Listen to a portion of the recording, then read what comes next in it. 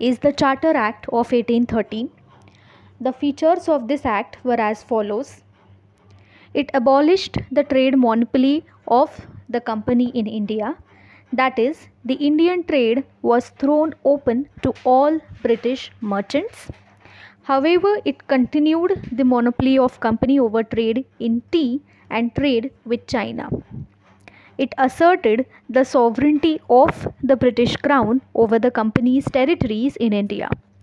It allowed the Christian missionaries to come to India for the purpose of enlightening the people. It provided for the spread of Western education among inhabitants of the British territories in India. It authorized the local governments in India to impose taxes on persons. They could also punish the persons for not paying taxes. Fifth is the Charter Act of 1833. This act was the final step towards centralization in British India. The features of this act were as follows.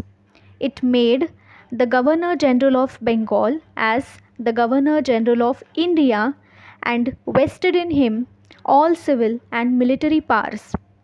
Thus, the act created for the first time Government of India having authority over the entire territorial area possessed by the British in India. Lord William Bentinck was the first Governor General of India. It deprived the Governor of Bombay and Madras of their legislative powers. The Governor General of India was given exclusive legislative powers for the entire British India. The laws made under the previous acts were called as regulations, while laws made under this act were called as acts. It ended the activities of the East India Company as a commercial body, which became a purely administrative body.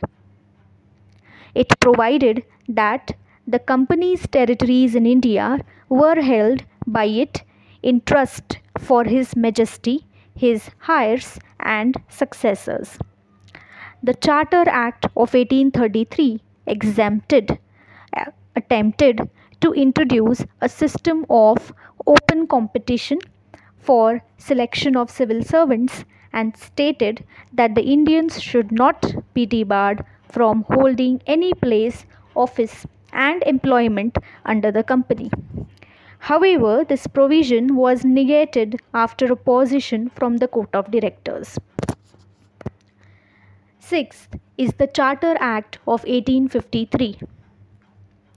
This was the last of the series of Charter Acts passed by the British Parliament between 1793 and 1853.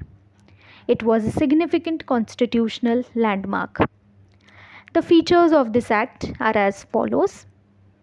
It separated for the first time the legislative and executive functions of the Governor General's Council. It provided for addition of 6 new members called legislative councillors to the council. In other words, it established a separate Governor General's Legislative Council, which came to be known as the Indian Legislative Council.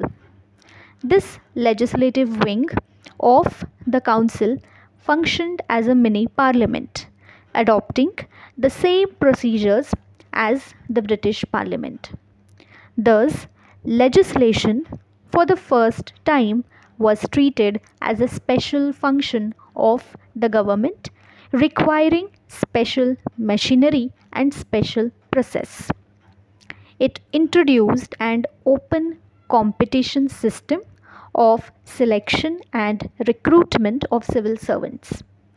The covenanted civil service was thus thrown open to the Indians also. Accordingly, the Macaulay Committee, that is, the Committee on the Indian Civil Service, was appointed in 1854. It extended the company's rule and allowed it to retain the possession of Indian territories on trust for the British Crown. But it did not specify any particular period, unlike the previous charters. This was a clear indication that the company's rule could be terminated at any time the Parliament liked. It introduced for the first time local representation in the Indian, that is the Central Legislative Council. Of the 6 new legislative members of the Governor General's Council, 4 members were appointed by local, that is provincial governments of Madras, Bombay, Bengal, and Agra.